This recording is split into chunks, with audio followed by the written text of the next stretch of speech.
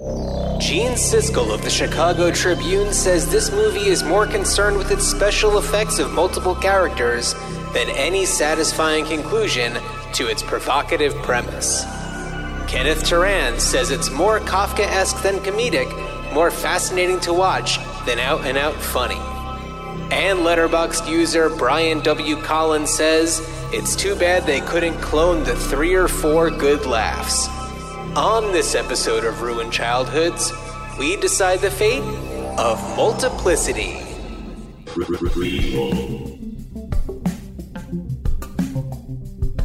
Sequel. Reboot. Which one will it be? It's the Ruined Childhoods podcast. Greetings, Starfighters. I wanted to give you a beat in case you wanted to do it as different characters, different versions of yourself. Man, would that it were so simple. It's I could do. Greetings, Starfighters. Greetings, Starfighters. Greetings, Steve. Greetings, Steve. Pizza. You touched my This pee-pee. is Ruined Childhoods, Yes. and we are talking about multiplicity on this episode. And wow, what an episode! What a movie this is. Oh yeah, I've been eagerly anticipating this discussion. Yeah, I definitely haven't seen this movie since it first came on TV, HBO, wherever. It's not. I don't think TV, I saw it's it. HBO. Yeah. I don't. Well, that's true. I don't think I saw it in the theater, but I definitely saw it when it was first made available to me around the mid 90s. It was definitely a VHSer for me. Yeah, and in that case, because we're brothers and, we lived together. Although in 96, you were in college, right? So all right. So the movie was released in 96 and so summer of 96. I don't think I saw it in the theater. I don't have a ticket stub for it. So that's a pretty good, especially circa 1996. If I don't have the ticket stub, I probably didn't see it in the theater. But so then it must have come out on VHS. That was, I think, when it was still the kind of 6 month or 4 to 6 months after theatrical. So it was probably, late 96, early 97 when it came out on VHS, though I don't recall. I would have been a sophomore in college. So, and I don't remember I don't remember if I watched it at college or at home. I think at home. I'm not clear on this one. Okay, that's fine. I'm not clear on this one. I know I saw it. but it's currently streaming on Starz. And Starz comes in every now and then when you need it the most. And it's one of those streaming services where it's it's not your go-to, but then when it's I really want to watch something that's not on any of the other ones, Starz is your app. That's your one. And that's one where I've, when I go through moments where I'm just I need to save money, and it's just all right, well, what services can I get rid of? And I go to cancel that one, and it's but wait a second, what if we gave you 6 months for 30 cents? Oh, and yeah. I'm oh, how do I say no to that? No, so I don't, hey, Starz is not a sponsor of this show. They could be if they would like to be. So Starz, you may email us at ruinedchildhoodspod@gmail.com and offer us money. Those Starz bucks there. Yeah. Starz is great. If you want to watch a Spider-Man movie, a lot of them are on there. Yeah. And I feel there's usually some fun stuff. I was watching Lake Placid on Starz recently because it's you're gonna find something that's gonna fit your mood. Right. On Starz. Yeah. So that's kind of one Lake Placid that I've thrown on a couple of times, and even my wife, who does not she doesn't really expand her streaming horizons as much as I do. But Right. when I looked on our recently played, as I was watching Multiplicity, after I finished watching Multiplicity last night, I knew exactly what she was doing because when I went back to the main menu, recently played was showing The Devil Wears Prada, and that had not been recently played when I came and turned on Stars. So Gotcha. Very interesting. So anyway, Stars is there for you, and they're going to offer you a great deal when you try to leave. So Yeah. Yeah. Good on them. They've figured it out. I mean, it clearly works because you and I are both subscribing to Stars. Right. Yeah. No, totally. Yeah. So we're going back to 96. Our last episode was 86. Yeah, with this Big Trouble movie in is Little China. 25. It is the quadrennial celebration of the Right. release of Multiplicity and everything else that came out in 96. Yeah, and I feel like I watched this movie and had a very different experience from how I remembered it from when I was a kid. And this movie came out when I was 13. I probably didn't see it till I was maybe 14. I could have still been 13, I'm not sure. And at the time I was like still watching movies as like just entertainment. And the part of me that kind of saw things more like analytically, it was more when I was like 15, 16. And then when I was like 17, that's when like I really wanted to like, movies to like really be part of my life.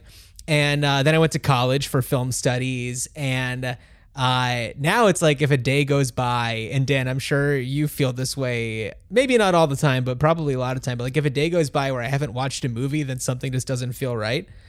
Do you get that sometimes where it's just like, I just need to like put something on just so that I can like check that box off? Do you ever get that? I do know what you're talking about. I've recently been in the habit of, by the time I don't have a whole lot of movie watching in me by the time I get to the end of my day. Yeah. And it's usually like I'm going to be good for maybe 20 minutes before I just fall asleep and then wake up in my rocking chair an hour later because I'm an old man. And but I found myself like, it used to be like, okay, what's a show? Like, what's a show that I can put on? And I'm like, I don't even want new shit. I'm like, you know what? I want to watch the first 20 minutes of a movie. Like, I want the studio logo. I want I want to hear the different Universal song. And yes, I'm like, I just want to watch the opening of a movie and get that kick. And it's almost always an older movie that right. I'm just like, I just want that little burst, I just need that little hit of like movie going nostalgia. Right. Yeah. No, it really does something to the soul where it's just like, I will put on a TriStar movie just to see the logo and hear. Yeah. Gotta see that Pegasus. That's a really great fanfare too. Big shout out to TriStar. Oh, so good. So good. If you wanted to see a good PG-13 movie in the late 80s, early 90s, TriStar was your studio. TriStar was there for you. Yeah.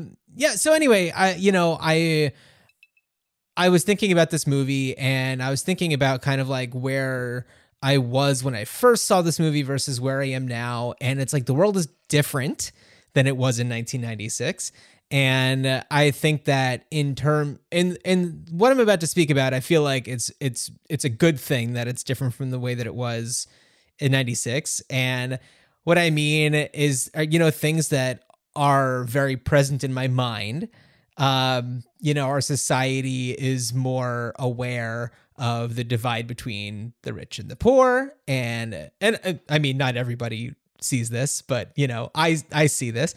And the divide between, white people and people of color and, like, I guess uneducated versus educated, but that's kind of like the first two things combined.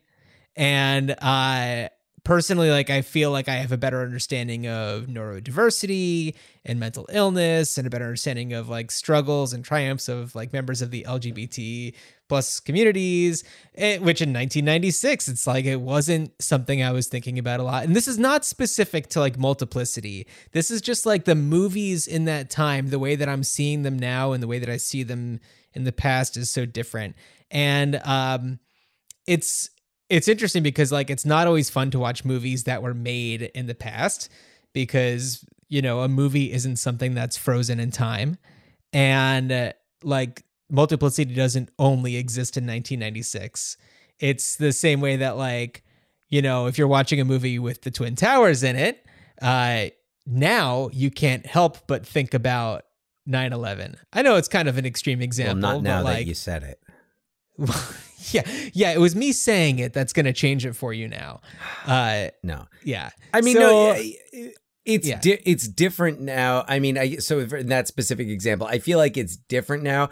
I think also some movies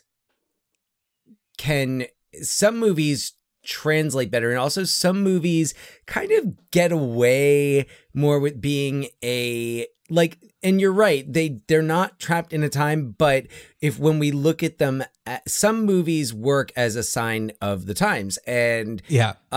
you know, a movie that I thought about a lot while watching Multiplicity that I think kind of fits that category, especially in terms of a lot of the issues in Multiplicity, is like Mr. Mom, which Yeah. very, very dated, Yes. indeed, but yet it is also, when you look at it in the context of the early 1980s, it has there's a certain like progressiveness to it. Yeah, I agree. And it's More so, You you know- can you watch it and you're like, okay, all right. So if I get what was going on in the 80s and the gender roles and all that, it's kind of, I mean, we've Right. talked about a lot of movies. Like Tootsie is another movie that it kind of fits into that, where you even though it's not frozen in time, you kind of need to watch it as of its time. Yes, except the ending of Tootsie. And you can go back to our episode where we talk about Tootsie. That was pretty early on. But the ending where, you know, Dustin Hoffman and Jessica Lange kind of like walk off together, where she knows who he is. And it's like, really? Like, he did something that's kind of very unforgivable. Well, And yeah. I mean, but and then that's also, but then I mean, you look at it and you say, okay, well, that was part of, and that's also what 1982. yeah. And right, the lack of consequences for deceiving people, and in fact, Yeah. not just the lack of consequences, but the presence of reward. Yes. Oh, For yeah, that. totally. Yeah. So I just want to circle back a little bit, because I watched this. I'm thinking a lot about watching this movie now versus watching it when it first came out. Because when it first came out, my experience with Michael Keaton was the Batman movies, which I most certainly saw in the theater. And I don't really remember if I was exposed to too much more Michael Keaton than that. Beetlejuice. And Beetlejuice. Yeah, of course. Sorry. Sometimes just forget, because he blends so much into that character Right. that like Beetlejuice almost seems like it was played by Beetlejuice and not a real person. And Beetlejuice as himself. Yeah. Had you not totally. seen the Dream Team? Was that I don't not think one? so. Was not, no. I mean, I know I saw that No. one in the theater, and that was kind of that. I mean, honestly, that's another one that, just because of what we know and our attitudes towards mental illness and treatments of Yeah. mental illness, and that empathy for people with mental illness. The Dream Team is another one that definitely has some flaws. moving forward. Huh. Because I mean, they play a group. It's kind of it's kind of like they're based on One Flew Over the Cuckoo's Nest with Keaton. Got it. I haven't seen it. I need to. Yeah, check it out. You know, I mean, like there's a lot about it that I feel like I watched it not too long ago, but there's definitely some things that work about it. And there's, but there are the things that you notice and the things that that you look at and you're like, this was being played for laughs then, but it's not okay. Dudley Moore, Daryl Hannah, and Crazy People, another one. Yeah. Even a movie called Crazy People wouldn't fly now. Yeah, exactly. Yeah. But, you know, just thinking about Michael Keaton and the way that I was exposed to him before seeing Multiplicity the first time and versus now where I've seen him in things like Birdman or Spotlight or even like The Other Guys.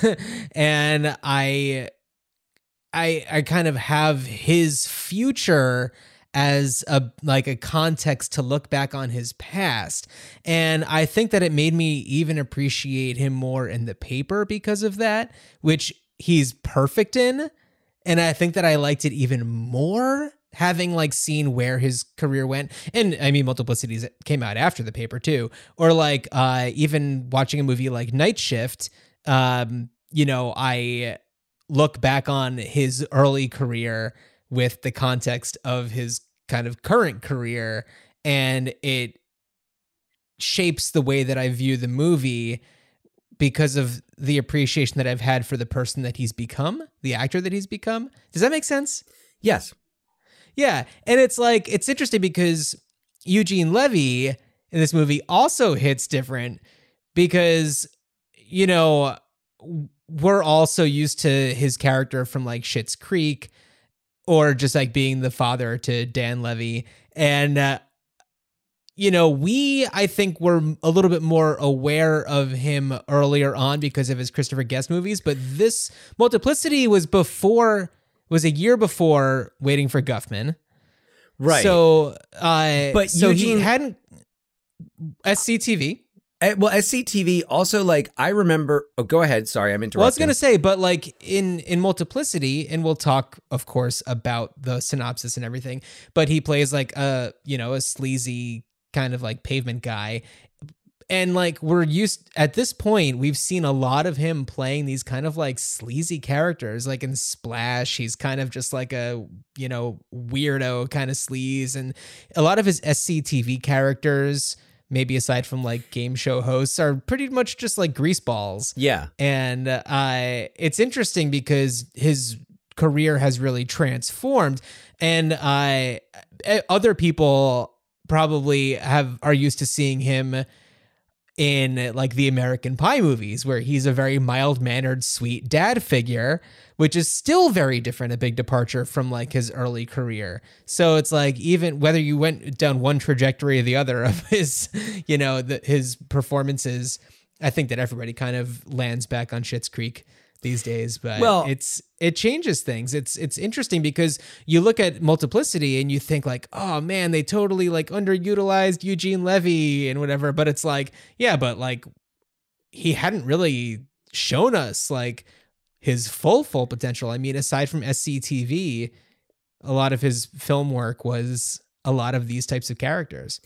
Right, yeah, and I should note the movie where they tried to make him a romantic lead, Armed and Dangerous, which was on HBO so much when we were kids, where he and John Candy are teamed up, a little SCTV reunion with Meg Ryan, and Meg Ryan's so good. Yeah. I love Meg Ryan. Yeah, we gotta put it out there for Meg Ryan. I'll just say I'm not going to say what movie it was because we might do it sometime soon, but I watched a Meg Ryan movie the other night and I was like, man, she's so good. Like, especially like 80s, early 90s. Like when she's on, she's on. Yeah. Meg Ryan. So, and not to get too far away from tangent, but yeah, I feel like Eugene Levy's, like his work kind of, I think with Waiting for Guffman took on a new dimension. And then, I mean, in A Mighty Wind, he's so brilliant in that. Yeah, like that's my favorite role of his still. Hands down. For just so many reasons. He just transforms into this other person. Like sad and hilarious at the same time and believable. So incredibly believable. Yeah. And with a beautiful voice. Yeah. Beautiful singing voice. Kiss at the end of the Oscar nominated. Kiss at the end of the rainbow. All of the Mitch and Mickey stuff. Love it. So good. So good. Yeah. But yeah, so anyway. I'm almost done with my like kind of thought train here. Oh, cool. Sorry, I'll get out of the way of the train here. I'll get off the tracks. No. So I was just thinking Express more coming through. No. I was just thinking more about, hindsight and, movies just not being frozen in time. And Multiplicity is such an interesting episode to talk about this on because, the idea of hindsight's been on my mind a lot, and a lot of the ideas of approaching things with a new mindset has been my idea. I work on myself a lot in like therapy or my day job, which is, a cultural institution like dedicated to learning and growing with its audience. And I'm also deep in the throes of developing Statue of Limitations, this podcast project that I'm working on, which is all about hindsight. Dan, you'll remember, it really started off because we were talking about something in our imaginations called the Hindsight Awards. And it really developed further and further because it's just like thinking more about like being responsible and, and equitable. And, it's not a new concept. And, some of the like highest regarded critics go back and amend their original reviews years later. So, looking back at movies from the past and reconsidering their greatness is not a new thing. Or reconsidering their not greatness, and I'm saying that in the sense of multiplicity in kind of a way. And, a movie will work for somebody or not work for somebody depending on what that person is bringing into the theater or the TV and VCR, DVD player, Blu-ray player. And, it's like either it fits or it doesn't. And I don't know. Streaming service. That's just like a... Stars. Streaming Stars, service. yeah. Stars. And anyway, it's just like something that I was thinking about just like why I love movies so much. And it's just like because depending on who you are on a given day changes the way that you watch them. So watching a movie multiple times doesn't mean that you're seeing the same movie every time, really. You're seeing the same pictures and hearing the same sounds and stuff, but like the way that it hits you is usually going to be at least a little different. So anyway, it's actually funny thing. I was having a conversation with a colleague today, just very similarly about how like the best movies are ones that you watch and they kind of grow with you and you notice different things. And I think, it's just interesting to take a look at movies of the past and think, okay, what can we carry forward and what should we leave behind? What should we leave behind and what should we, and I mean, that's really part of what we are talking about here is taking a look at these older movies, some of them which, really don't translate well today, and saying, what can we take forward from this? How can we apply this to our, contemporary audience? Or even if we look at a movie like Gaslight, 1944, it's like great movie at the time, but its significance is like much stronger now, especially because it coined a term for what the movie is talking about. And it's given a keyword for something that people experience all the time. And just deserves so much more credit now than it would have gotten then, because who knew then that it would have really resonated with people this much all these years later. You never know. And it's interestingly enough, having this conversation earlier today in a very different context about Rick Astley. Really? I asked my students about like what are things about like what are elements of pop culture today that would tell someone from the future what life in 2021 was like, and I asked them to paste images, and someone pasted a still from the Never Gonna Give You Up video. And I was like, this kind of creates a paradox because this is very much a product of the 80s, but it is more popular now than it was then. For a very different reason. For a very different reason, though, I think that it's almost like accidentally Rick Astley has gained more respect, and that the song actually, you know, just from the fun of it and the fact that it's involved in like a game and I don't know, an internet trend, that it takes that like it almost it takes on a different life and a different meaning now in a very different way than what we're talking about here. Right. Yes. Yeah. Should we talk about Multiplicity? We should definitely talk about Multiplicity. I was just like, we're about to talk about a movie that is in a lot of ways looked at as being so dumb and very much a product of its time. I mean, I think that 96 was like the Dolly the sheep year, you know, when cloning was just like all over the news. And it's very, you know, it's gimmicky and stuff, but like, you know, watching it, I don't know. I think that I was just watching it when I was in the right mode to absorb it differently. Not to say it's a perfect movie. Yeah, I think I definitely was in. It was definitely a different viewing experience for me, though I have to say in a lot of ways it wasn't. I'm gonna get to that. Actually, screw it. I'm gonna get to it right now. I mean, I don't remember. Like, Multiplicity was a movie that I wanted to always like a lot more than I did. And well, it's got so many elements that are attractive. It's got Michael Keaton. It's directed by Harold Ramis. I mean, who's not a Harris Yulin fan? I mean, it's got Eugene Levy. It's got Brian Doyle Murray. Oh yeah, I mean, no, the cast is great and the crew is great. But I don't know, there was something about it that never felt like it just didn't feel like it clicked for me, and I think I was able to piece that together on this viewing. I think I had a lot of moments of like, oh, that's why I'm not crazy about this movie. I got the feeling that there was a lot that hit the cutting room floor.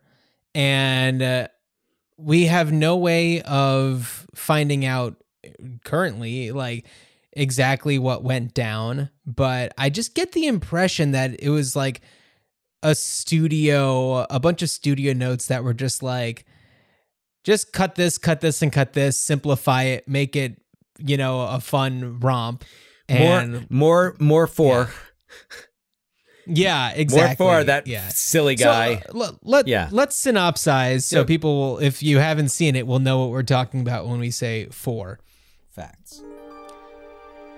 Doug Kinney is a lot of things. He's a loving husband to Laura, caring father to Zach and Jennifer, and a competent contractor at a Los Angeles construction company. His biggest problem is that he's only one person and spread very thin. But when he meets a geneticist on one of his jobs, his life begins to turn around. In what seems like 15 minutes, Dr. Leeds helps Doug get what he wants, to be in two places at the same time, simply by cloning him. The plan seems simple. Doug 1 focuses on his family and relaxing, while Doug 2 focuses on work. As Doug 2 excels on the job site, Doug 1 finds that helping around the house doesn't leave him much time for his leisure activities, especially since Laura took a real estate job. Doug 1 decides that the best option is to have a third Doug take care of the household duties so Doug 1 can go out and enjoy his life. While Dougs 2 and 3 live in Doug 1's guest house, they decide to get some help for themselves, so they create Doug 4. Except when you clone a clone, it doesn't exactly turn out right. Doug 1 establishes 2 rules. Only Doug 1 can sleep with Laura, and no more Dougs. Things get even more out of hand when Doug 1 goes out of town on a sailing trip and leaves Doug 3 to handle things at home with Laura and the kids. But everything goes haywire when Laura gets all horned up and not only sleeps with Doug 3, then Doug 2, but also Doug 4. On top of that, Doug 2 gets sick the next day and can't make it to a major building inspection. Doug 3 goes in his place, but doesn't know anything about the project, which results in an angry inspector and Doug losing his job.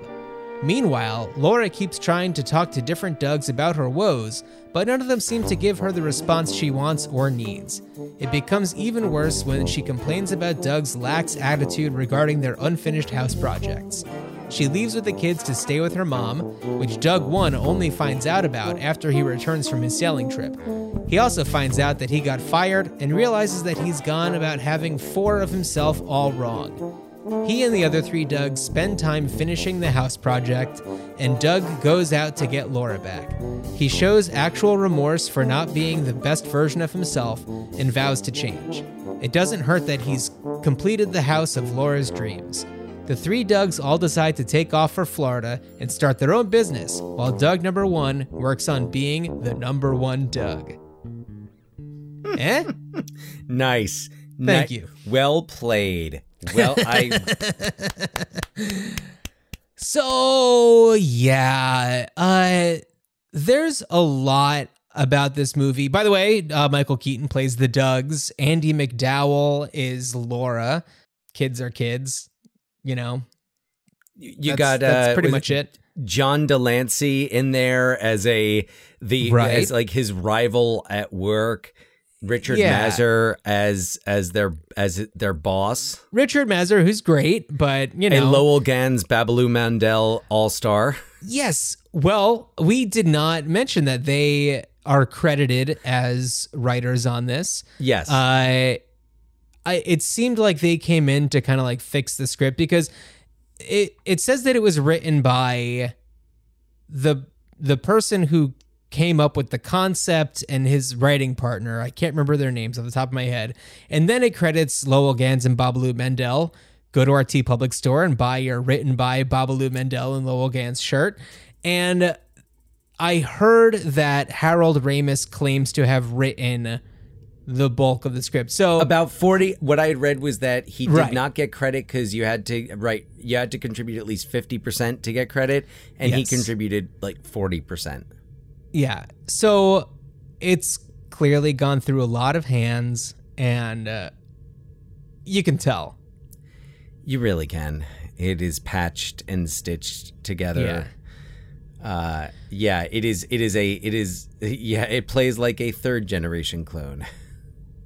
Yeah. That's right.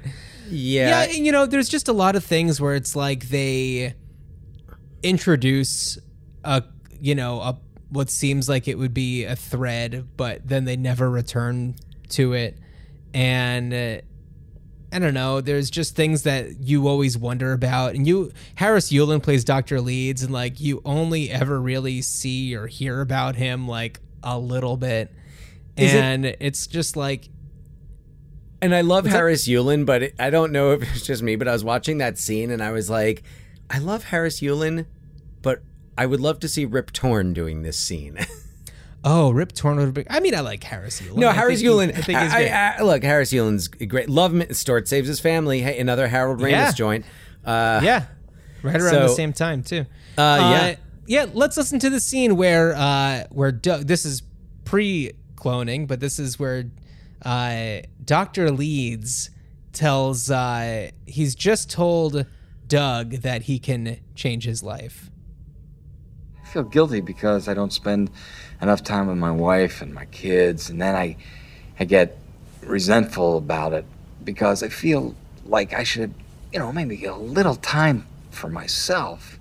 It's like work is first, and my family is a close second. I'm a distant third, bringing up the rear. I don't know.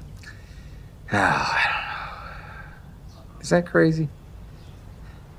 I don't know. I'm not a psychiatrist. Anyway. You don't need one. These problems are not in your mind. They're real. They require real solutions. Well, then, what do you do? Oh, I told you. make miracles. I create time. I make clones. Okay. Doug, sit down. I'm a geneticist. 15 years ago, I started cloning viruses. Can't have too many viruses. Yes, you And can. 10 years ago, I cloned an earthworm. God bless you, sir. And then, a chimp. Yeah. And then last year, well,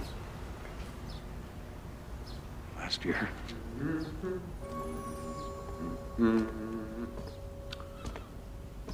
Hi there. Ah, just in time. Oh, hello. This is Doug Kinney. He's doing our new offices. Oh, sure, I know Doug. He and I went over the plans one day. Oh, yeah, you were sailing. Ah. Wait a minute. You understand what I'm suggesting? Yeah, sure. So it's not to understand. You Xerox people. Sort of. Procedure takes about 2 hours. Oh, I don't know about that. More or less. Takes more or less. And at the end, you have everything you need. What is it that, that I need? Time. So yeah, that's pretty much the extent of Harris Yulin's appearance in this movie. There's a little bit more, but Well, and there's two of them in that scene, so yeah. double the Harris. Double the Harris Double the Yulin. fun. Yeah. So I don't know. I have a question. What's up? Is it at any point explained why the clones are just come out at the age that you are, and they're not like, it's not cloned genetic material that like is a baby that is genetically identical to the person? It's not really explained. It's just basically said like they are you up to that point. All of your memories, all of everything is exactly the same. And it's just like, here you go, accept it. Yeah, You know? I mean, it's not my biggest problem with the movie, but it was just something that I kept thinking. I was like, but wouldn't the clone have to be, like a baby? Like you don't just, in 2 hours have the procedure and then there's a 40-year-old guy. Well, I think that for the purposes of this type of movie, it's just like Right. that's the only way you can do it. I get what you're saying though. I mean, No, I know, and this was definitely not something I thought about when I first saw it. no. When I watched this movie when I was 13 or 14, I saw it for what it was, a goofball comedy with a gimmick that was very much just like, look what we can do, more than we're doing this for a reason. And and a lot of times watching it works and it's effective, but I feel like a lot of the times you're meant to just sit there and look at it and be like, how'd they do that shot? How'd they do that? Oh my God, how'd they do that? And I think that that's kind of what this movie is more supposed to be than like a real, like, Well, I don't know. Yeah, it's all gimmick. Have a Which meaning. which actually brings me to what I was thinking, and it's funny because I'm a big fan of Michael Keaton. I love Michael Keaton. Oh yeah. But I just kept watching this movie thinking that it would probably be funnier and better with Jim Carrey. If it was a Jim Carrey movie, then I think you would be able to get away with more of the ridiculousness. Yeah. Yeah. This is right. but I This is do like have a to year say- before Liar Liar. So Right. Well, I mean, this is after his big year. this 94. opened like against Cable Guy, or like right around the same time as Oh. Cable Guy. Well, I'm going to play a clip that demonstrates this wonderfully, but I feel like Michael Keaton does a really good job of making each version of himself more distinct so that whenever you see the one, you know for sure which one it is. So and Dan, you asked me to pull this clip. This is when we're about to meet number 4. Yeah. 1, 2, 3, 4, 12, 7. Doug, I'd like you to meet 4. I got a wallet. That guy gave it to me. I drive a car. He's got a wallet. Come here. Come here. Where'd he come from? He's gonna help us out around here a little bit. Just, do the day-to-day stuff. Clean the house and mow the lawn, take out trash. All the bullshit we don't have time to do. Forget that! What the hell's wrong with him? Nothing. Nothing really wrong. He's a little special. He's fine. He'll be all right. Yeah, he's special, all right. Doug, see, what we did was we made a copy from 2. And you know how sometimes you make a copy of a copy, it's not quite as sharp as, the original. Well, that's kind of what happened. Leeds loved it. He loved it because he was, very experimental. And we got a great deal on it, too. Very cheap. Leeds loved it, huh? Good. I'm glad Leeds loved it. Because I hate it. You can't just go around cloning people. That's crazy. Oh, man. All right, listen up. Listen really clearly to me. Rule number 2. First of all, we all remember rule number 1. No sleeping with your wife. Yeah, it's in here. I got it. All right. That's important. Rule number 2. No more Dougs. That's it. All right, this is plenty, I think. I'm going to call Leeds first thing in the morning. We're out of the Doug making business altogether. All right? Store's closed. Am I clear? Yeah. Mm-hmm. Yeah. Am I clear on this? Got it. Book is closed on that one. So I get what you're saying about an actor like Jim Carrey being better in terms of making the movie, making you feel more comfortable with ignoring the ridiculousness of it. And I think that's just because Michael Keaton feels like a real person and Jim Carrey feels like a cartoon character. And I think that I like that Michael Keaton feels like a contractor, I like that.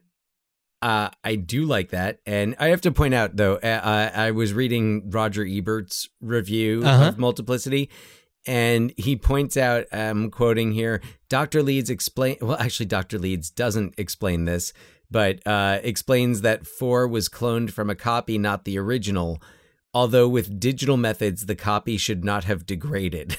So they're basically saying that, like, yes, when you are making a photocopy of a photocopy, the quality degrades. But anyway, I thought that was, it was like, he just kind of parenthetically nitpicks at it.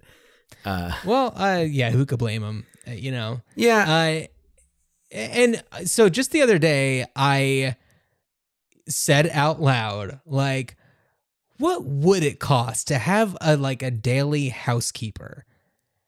I mean, like, I am not getting a housekeeper. We do not have that kind of money, but like a daily housekeeper, maybe some sort of like nanny situation for after school stuff or whatever. And certainly that would cost less than getting yourself cloned. Like, there's no way that what Dr. Leeds does is cheap, and Michael Keaton does it twice, and his clones do it once.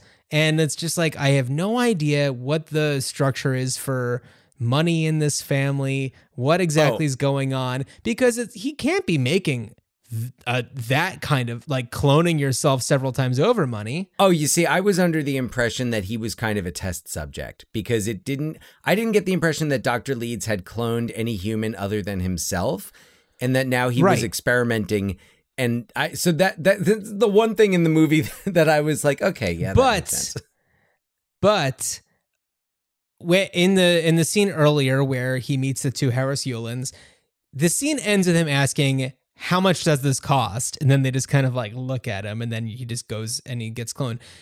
And then in that scene that we just listened to, they said that Leeds gave them a good deal on it. Yes, so it's like certainly money is being exchanged. Yeah. But also it's like the logistics of this is just like, oh, what happens if one of them like breaks a bone? Then does that end up on like the medical insurance in the record for forever for whichever Doug? And it's just like getting an x-ray years later. It's like, this bone was never broken. Why does it say you broke a bone? You know, it's just like the logistics of this are, it just breaks my brain.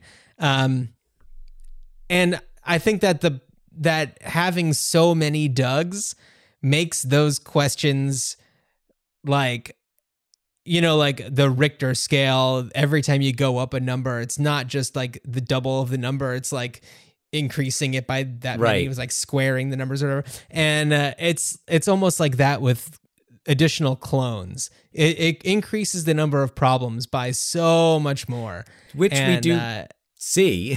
Yeah, we totally do. But like what I wanted from this movie, okay, more from Andie MacDowell's character. What is her job like? Does she have any friends? We see her dad, and putting the pieces together, you kind of figure out by doing some like work in your mind that her parents are divorced.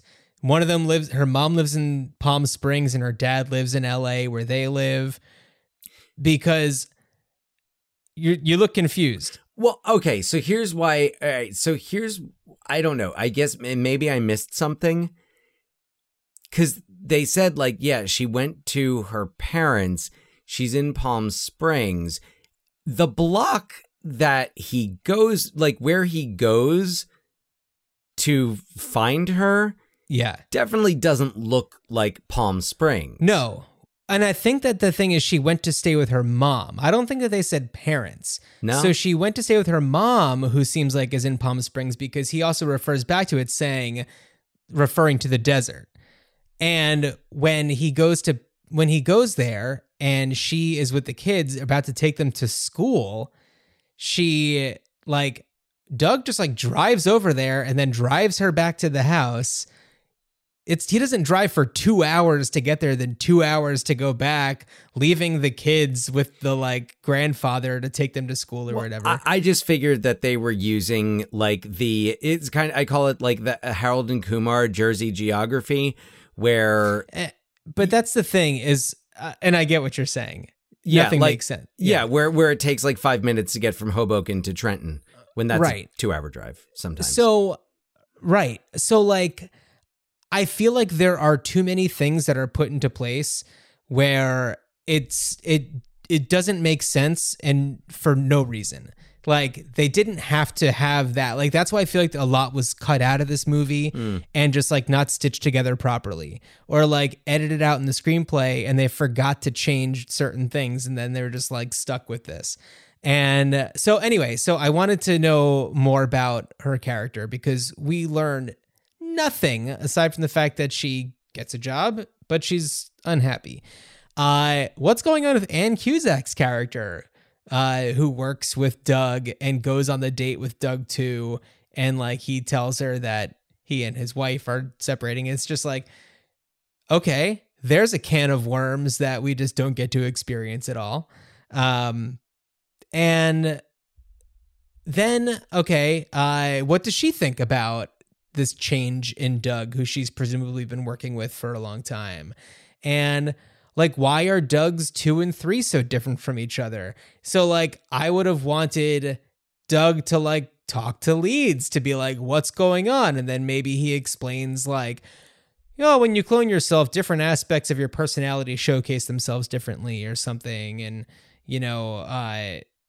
I don't know, just like something like that. And I don't know. I mean, honestly, it would have been interesting if, like, just thinking about that and throwing that in and also addressing the question of, like, how is he paying for it?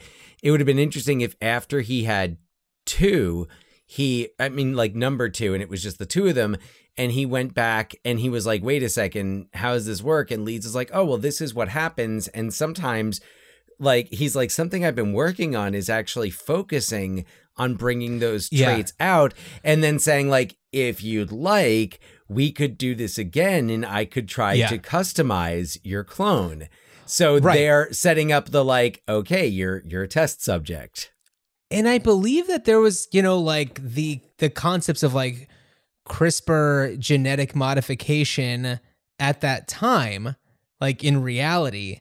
And it almost seems like if they would have done more homework about genetics rather than just like screenwriter geneticist, where it's just like, and he's a geneticist and he just makes a clone, puts him on the slab and hooks him up to a machine, knocks him out. And It makes me think of another movie that came out a little bit over a year after Multiplicity, Gattaca, which that's right, addressed like genetic science and things like that. And, that kind of like near future genetics, which I feel like Gattaca did it in a much more scientific way. I mean, I know Gattaca did it in a much more scientific way, but I watched it recently. Credible. I watched it recently. It's so good. I haven't seen it in a while, but it's one of those movies that I don't know. I feel like that's one Ethan that kind Hawke, of Jude Law. It's gets great. better. Uma Thurman. Yeah. Alan Arkin is really, in that. Alan Arkin is great in that. Alan Arkin is fantastic in it. Yes. Anyway, you know what I was just actually thinking about? You were talking about the Rick Astley thing and talking about things from an era that really mark the moment in time. There was something in this movie that perfectly puts it in 1996. Is there any way that you know what I'm thinking of? Oh, hold on. I'm thinking. Yes, of course, this is a very like mid 90s kind of movie, but there's an object. Oh, an object? Really cements it into that exact moment in time. I was like, the music really. No, it has nothing to do with like the film or the filmmaking. Oh, it's an object in it, a prop in it. That's really like it's just.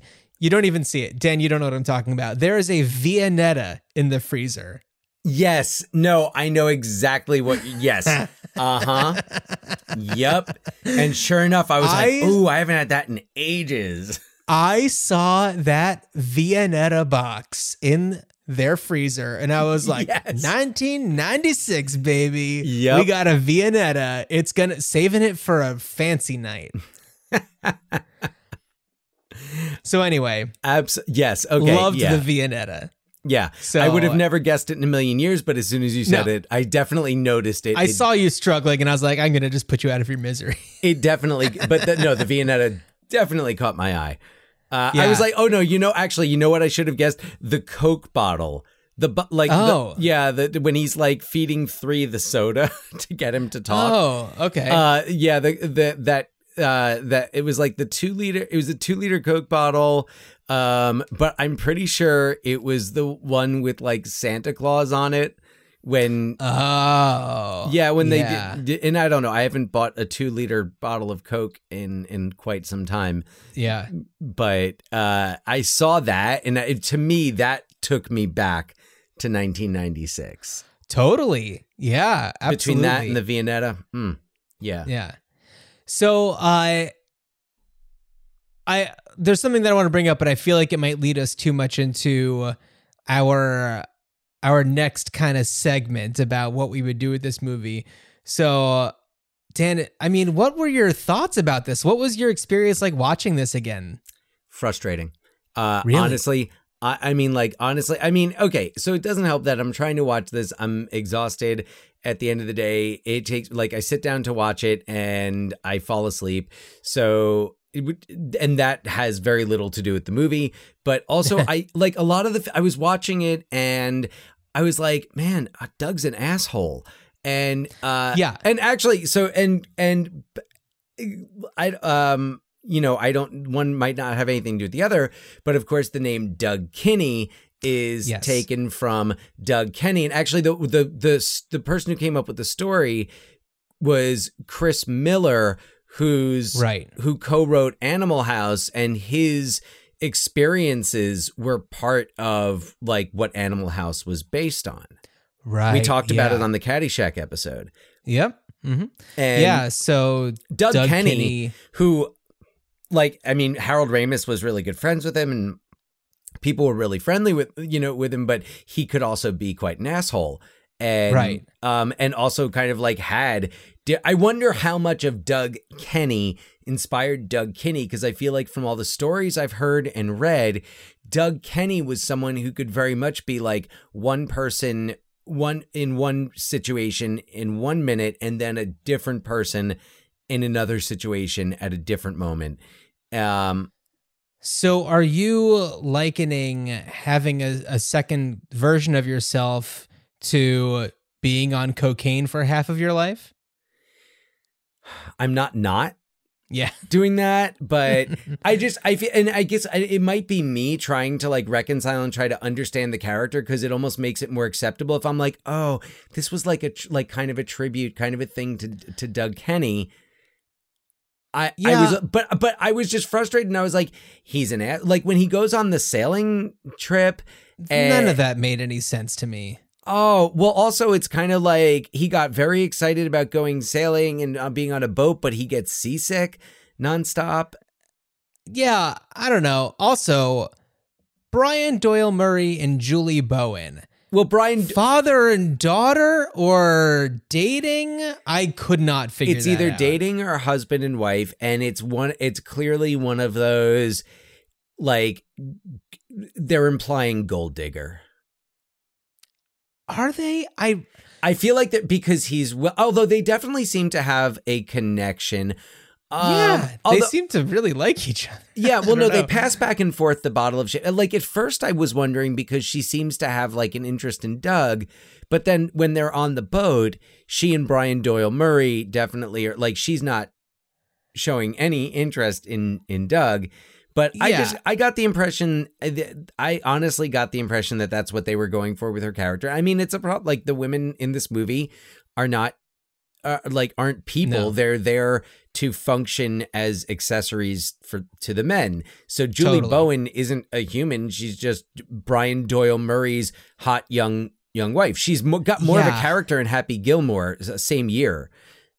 That's true. So, like, yeah, no, she's much more of a well-rounded character in Happy Gilmore than she is in this. And Andie MacDowell, if you could compare this to like Groundhog Day, also a Harold Ramis film, where her character has more dimension in Groundhog Day, and she's first of all, what her job is. Hello, because that's what, what her job is. You learn what her interests are.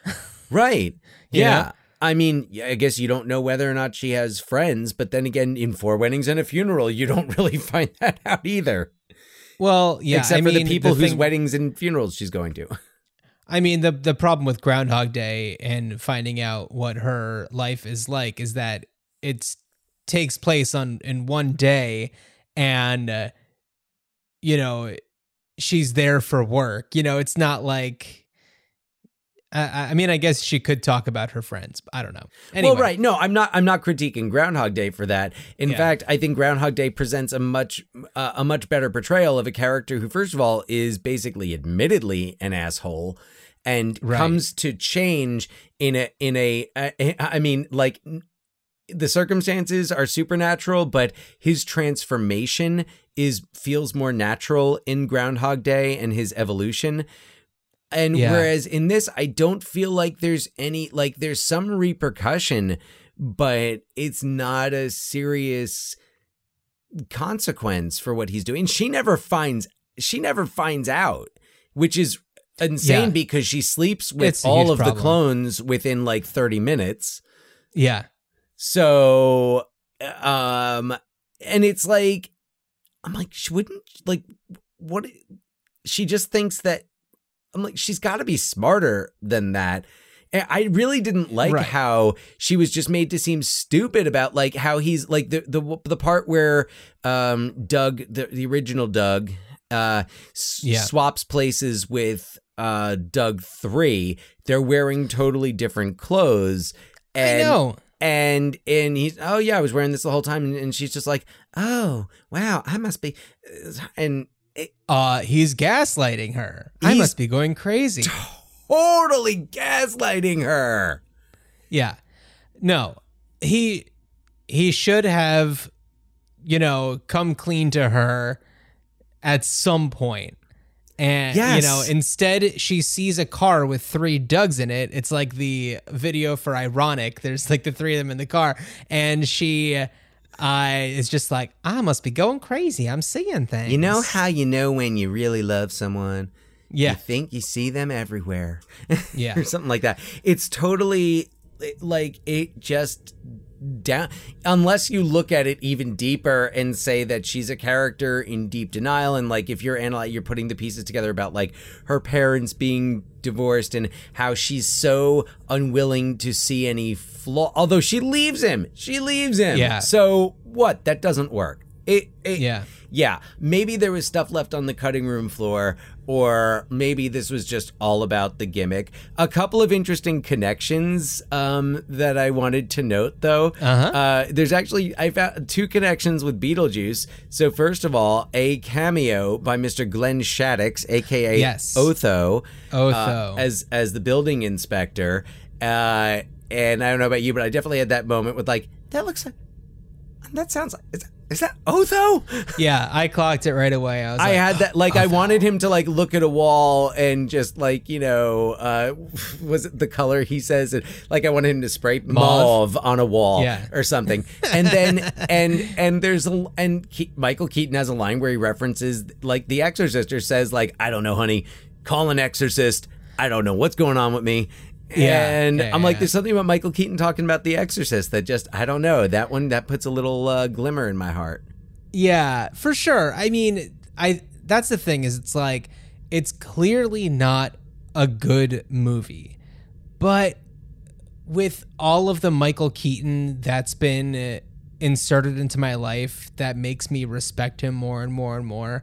Seeing him do this, even when he's playing like Doug 4, I'm having fun with it. And I love his physicality. We talked about this in our episode on The Paper, but like, he moves in a really fun way, and Energy. I love to watch it. And there were a lot of moments that I just like laughed, like howled laughing out loud.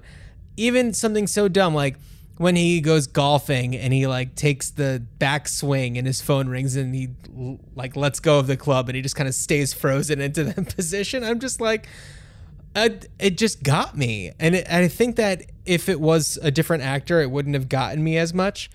But the fact that it was him, like it affected me. I don't know. No, he's great. Although I'm trying to think about it, and I'm thinking about the movies he did after this, and I'm trying to think of a comedy he did between this and The Other Guys, because all I think about was he was in after this he was in Jackie Brown, Desperate Measures, a thriller with Andy Garcia. And he was in Out of Sight, same character as Jackie Brown. Right. Yeah. Yep. Yeah. Which I always enjoy, those two kind of coexisting. Yeah, I know. He's the thread. And yeah, it is interesting because it did feel like he kind of dipped out for a while. And then when I saw him in The Other Guys, it was just like a Michael Keaton, like that kind of a thing. And maybe it's just because it was a comedy and he just really slipped away from doing the comedies as It was much. Michael Keaton doing comedy. I mean, like, he does Jack Frost, but in 98, but that's right, like, yeah, that's a family movie. And then, yeah, like he did he was in First Daughter, he plays Katie Holmes' father. right, yeah. Like he did some voice. He did like a lot of these small movies. He was Lindsay Lohan's father in Herbie Fully Loaded. Gotcha. So just a lot of like smaller things. Yeah. A lot of small things. And then he comes in to play Ken in Toy Story 3. And I think that kind of started him like back on the path, so to speak. and Yeah. he wound up in and then like the remake of RoboCop, and then Birdman. Right. Yeah, Birdman, Spotlight, and then the Spider-Man Homecoming. Yeah. And, The Founder. The Founder, right? And yeah, he's really like re-entered the scene in a pretty major way. I think he's in 2 new things that are streamed. He's in that one that's about like money for the families of the victims of 9/11, and He's in the one about the opioid crisis, isn't he? I don't know. I think he's Dope Sick. Yeah, Dope Sick. It's it's an 8-episode miniseries that's going to be on Hulu. I saw the trailer recently, and it really looks fantastic. He was in The Protege with Maggie Q. Is that was Maggie Q in that, right? Right. That's one that's new streaming. I wanted to check that one out. He was in Trial of the Chicago 7 last year. Was he? I don't remember him in that one. I'm trying to remember. Oh man, I really liked that movie, but I liked it too. Yeah, there were so many memorable performances in it. I'm just for some reason blanking on Michael Keaton. And he's going to be Batman again in The Flash. He's going to be Batman again. Yeah. So speaking of straight to streaming, Dan, did you see that like limited series with Paul Rudd, Living with Yourself? No, I have not. Do you know what I'm talking about? I have heard of it, but okay. So the premise of this, it's very multiplicity-ish, and it addresses a lot of the gripes that we have. He's a guy who's not performing well at his job. He's not performing well in his marriage, and like having a lot of problems at home. And he goes to this spa, like a coworker of his seems to be like a new guy, and he's like totally changed. And so he gives Paul Rudd's character a card for this spa, and he goes there, and it turns out that the spa is a front for we learn as a cloning company. So basically what happens is they say, we're going to do this thing to you that's going to just change your life. And he's like, well, if you can do for me what you did to that guy, like, we're good. And he wakes up, and he's this new person, and he's got a new lease on life, and he's like this, he's excelling at everything. He's a much better partner. He's a much better, employee. He's just killing it at work. And then we learn that he is a clone of himself, and the original version was like buried in a shallow grave. So like, it's the multiplicity rule where you're just essentially carbon copied at the exact age with all the same memories, except you're just a better version of yourself. And they just kind of like in Multiplicity, when he first meets himself, number 2 thinks that he's Doug 1, and because he has had all the same memories. Right. So Paul Rudd is so great at doing this, but like, he comes out of his grave, like he's woken up and manages to get out, and he goes back to his house, and his clone of himself is surprised to see the other version, because as far as he knew, he was just getting this treatment to make himself, rejuvenated. He didn't know he was the beta unit.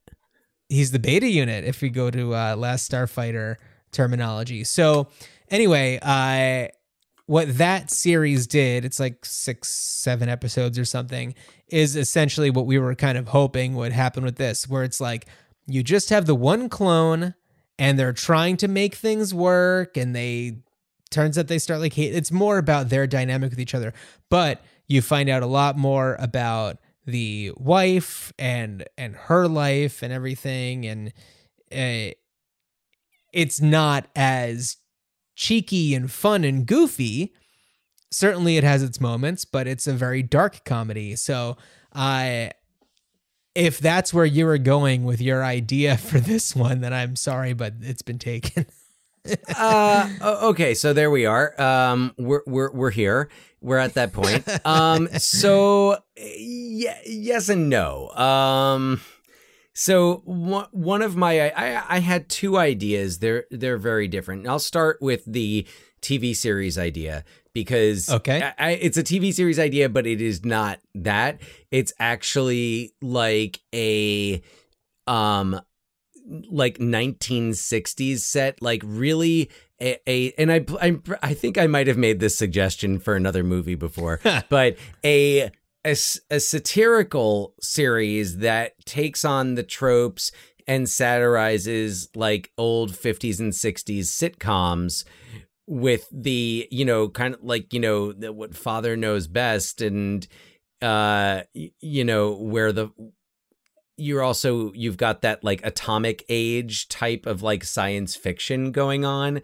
So I feel like the cloning thing wouldn't necessarily feel out of place, but it feels like a very like a laugh tracky sitcom. And it's kind of like you could go through one season with like one clone and then maybe like you end season one with the third clone.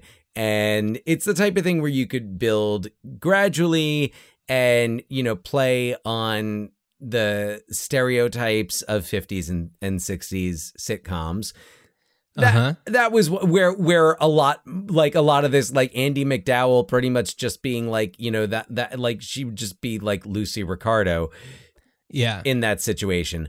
My other idea would be a sequel, but it would be set nowish, and would involve one of the clones dying or the original Doug dying and like the clones going to and basically like they come back together for the funeral, and it's more of like a Big Chill, but just like with a couple of Michael Keatons.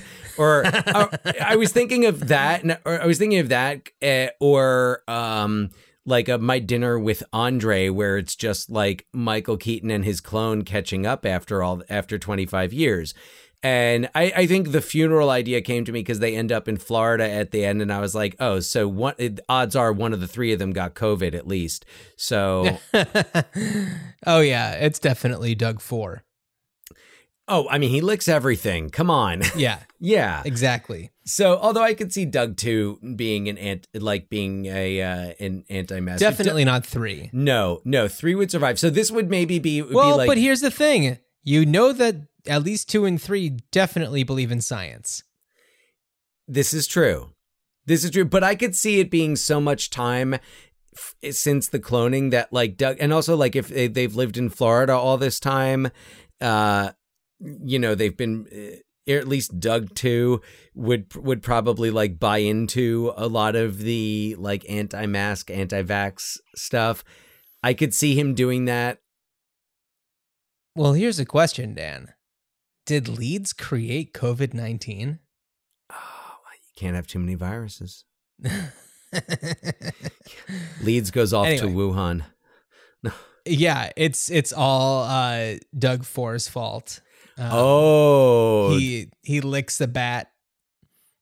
That would be, and then brings it back to, he does it as a TikTok. Doug 4 becomes an influencer.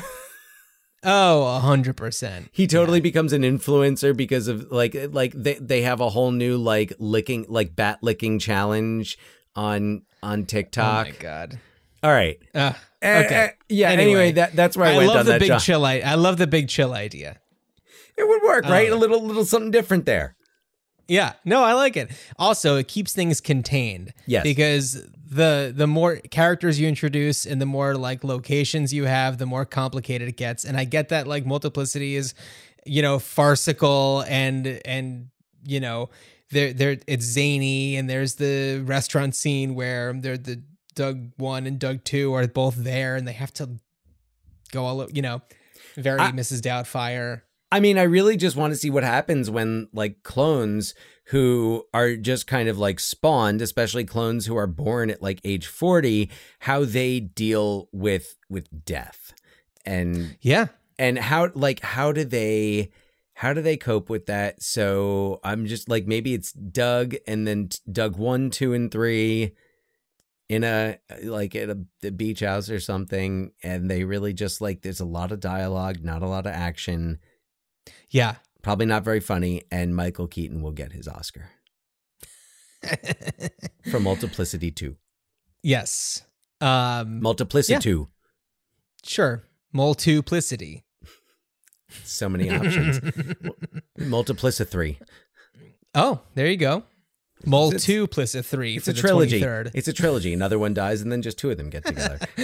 Like before sorry, sunrise. it just so when I was putting my daughter to bed tonight, she's 4, and you know she's her counting is good to a certain point. And she was talking about, like, we were just like kind of riffing about this toy that she has who goes to school one day, and then I was like, oh, how many days are there in this week? And she starts like going on her fingers and toes, like counting, like essentially trying to count to what would be 20, but instead she's just like 1, 2, 3, 4, 5, 6, 7, 8, 9, 12, 100. And I was just like, okay, we took a turn there. And she kind of stopped herself because I think that she realized that she was just like trailing off into a different dimension. You know, she left some numbers on the cutting room floor. It's all good. Yeah, that's exactly what happened. Started off strong. She could Made make a lot of sense at the Multiplicity. beginning. Yeah. Oh, I'd love to see her version of Multiplicity. As would I. Yeah. I don't mean to make this the shit my 4-year-old says moment, but a friend of hers asked me today, would it be okay if she came over and ate cupcakes with me? And of course I was just like, yeah, that'd be, of course you would. So I tell her later, I was like, oh, just so you know, I'm not going to mention names, but so-and-so said that she wants you to come over and eat cupcakes with her. And she just goes, yes, that would be awesome. And I was like, that's the perfect response to finding out that someone wants to eat cupcakes with you. It's like, yes, that would be awesome. That would be awesome. Yes. Yeah. It's funny when you realize the impact that you have on your child's vocabulary, and it makes you wonder, like, what else am I saying? Because my daughter definitely says, come on, man, a lot. Oh, you know what my daughter has picked up from me? End of story. End of story. Which I say just like the guy in Fargo. That's it. End of story. End of story. End of story. I love that guy. Oh my God. He's the best. So, Dan, I also had an idea for this movie. Yes, tell me. And I feel like there is room for a remake.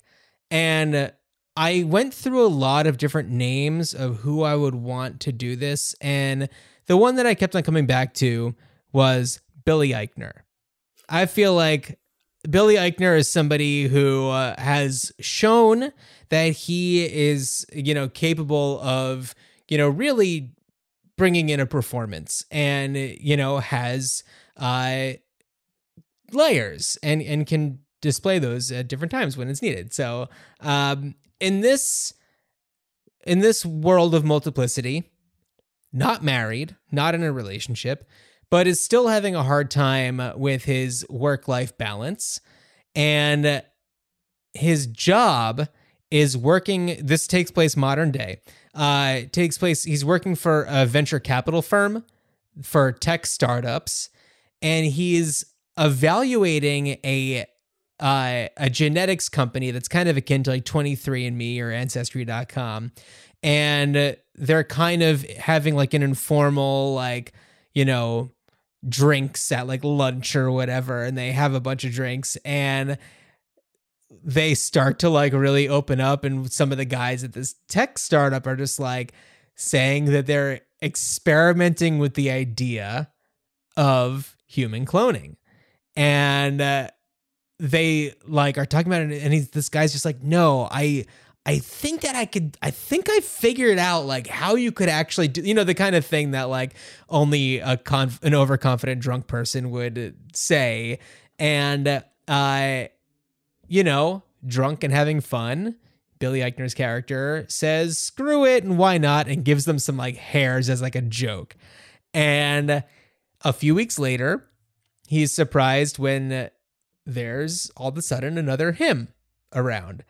And at first they like find a way to make things work, of course, you know, splitting up the work and the personal life kind of thing. You know, they split the work and they go on dates on different nights and stuff like that. But as they go on and start to get a little bit looser, they start to maybe trip up. And then maybe it's like, maybe one of the guys at the tech startup made a mistake and made another copy, like made another one. And it's just like things were going well. And then a third enters and then things just get nuts after that. So anyway, that's kind of where I was going with it. I mean, the idea of Billy Eichner doing it just sounds like it would be delightful. I also feel like it would be done better. I think the concept would probably be done better in a remake. And I love the idea of Billy Eichner, though. When you mentioned like an accident in the third one happening, I was like, what does like a dog hair get into the thing, like with his hair? You know, like, is it like Michael the fly? Michael Keaton says, like, when he's getting put down on the table, like, this is gonna be like the Fly or Jeff Goldblum, and help me, like he does all that kind of thing. So no, I don't know. I just you know, they lean on the button that makes another one pop out or something like that. I don't know. But you know, it's like, I feel like there's a way that you can make this concept work. And I think that what Living With Yourself did really well, the Paul Rudd series, is that they kind of set it in a world where it's like, this thing is super underground and totally not legit and very shady. Like, there's a whole lot more that goes on. And I highly recommend that people watch it. I think it's on Netflix. Yeah. And I'm not going to give anything away. Like, everything that I've said is basically in the first episode. So, like, watch for yourself and see what happens. But it's fascinating. And I think that, like, we are now in a time when, like, I'm not saying that people are actually doing this, but, like, the concept behind it, we're not stuck in the, like, 1996 Harold Ramis way of making movies where, you know, it's, you know, the comedy of it comes first. And the Groundhog Day of it all is like, Groundhog Day is an outlier in which they do their best not to explain anything. Like, there's never a moment where, like, a guardian angel comes down and says, I'm going to make you repeat the same day over and over again until you get it right.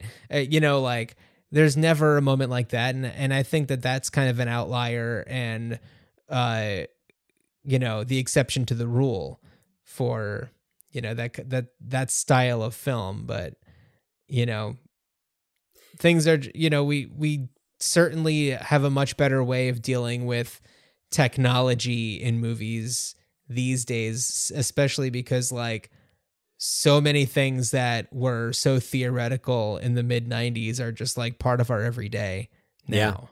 Yeah. Absolutely. For better or for worse. Yeah, absolutely. Couldn't agree with you more. There I feel like I've done so much rambling on this episode. No, it's good though, because like, this is a movie with a complicated legacy, and there are people who love it, and I don't think it did very well at the box office. No. I don't think it didn't do like, critics basically said the same thing. They were like, the parts that work really well, and then the rest of it, and then there's the rest of it. So yeah.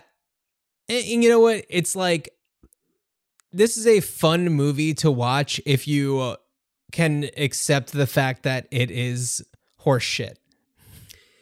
I think it's probably fun to watch, like, in segments. Well, I mean, if you just want to watch a bunch of Michael Keaton's flail around, it's a perfect movie. That's true. If that's all you're looking for, then that is what you will get. Absolutely. I love it. I love it when he gets all spastic. Nobody does it better than him.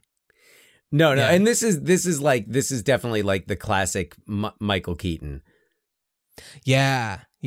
I'd say, like, you know, if you want to watch him do a lot of this kind of stuff in a movie that doesn't take a lot of leaps with science fiction, then just watch The Paper, because he's all over the place in that movie, and it's a cohesive story that is grounded in reality. Talk about someone who could have used a clone is Henry in The Paper.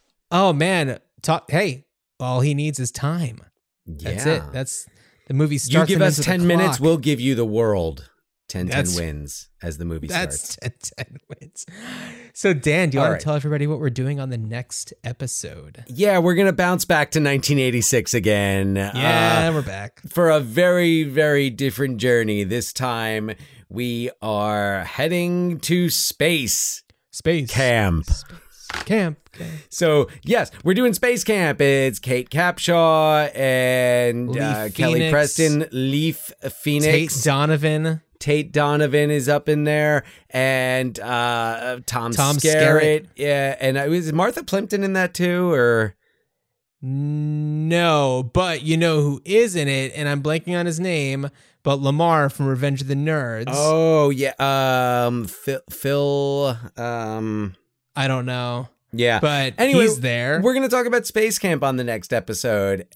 Yeah, I'm really excited. As am I. I'm excited for every episode that we do, though. Even this one.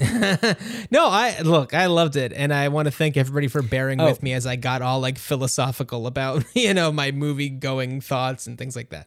Yeah, and sorry, that's Larry B. Scott. Larry B. Scott, that's right. Yeah. So and we'll talk more about him on the next episode. And if you have thoughts about Space Camp, Multiplicity, anything we've talked about, hit us up, ruinchildhoodspod@gmail.com.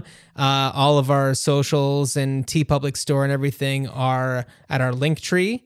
Yeah, don't forget, you could get episode's description. Get that sweet Lowell Gans, Babalu Mendel tote bag, t-shirt, face mask. You can get it as a notebook. You can write your next movie with a notebook.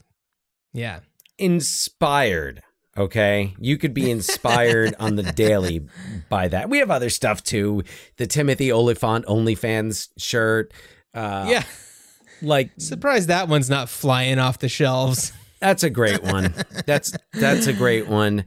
Yeah, Oscar. We got Dune coming out, so the Oscar freaking Isaac. Yeah, T-shirt. Get it on. Yeah, and Jesse Plemons always delivers. He certainly does. Dan, as you are cruising to Florida in a car with 3 Michael Keatons, I wish you a good journey. Good journey, Steve.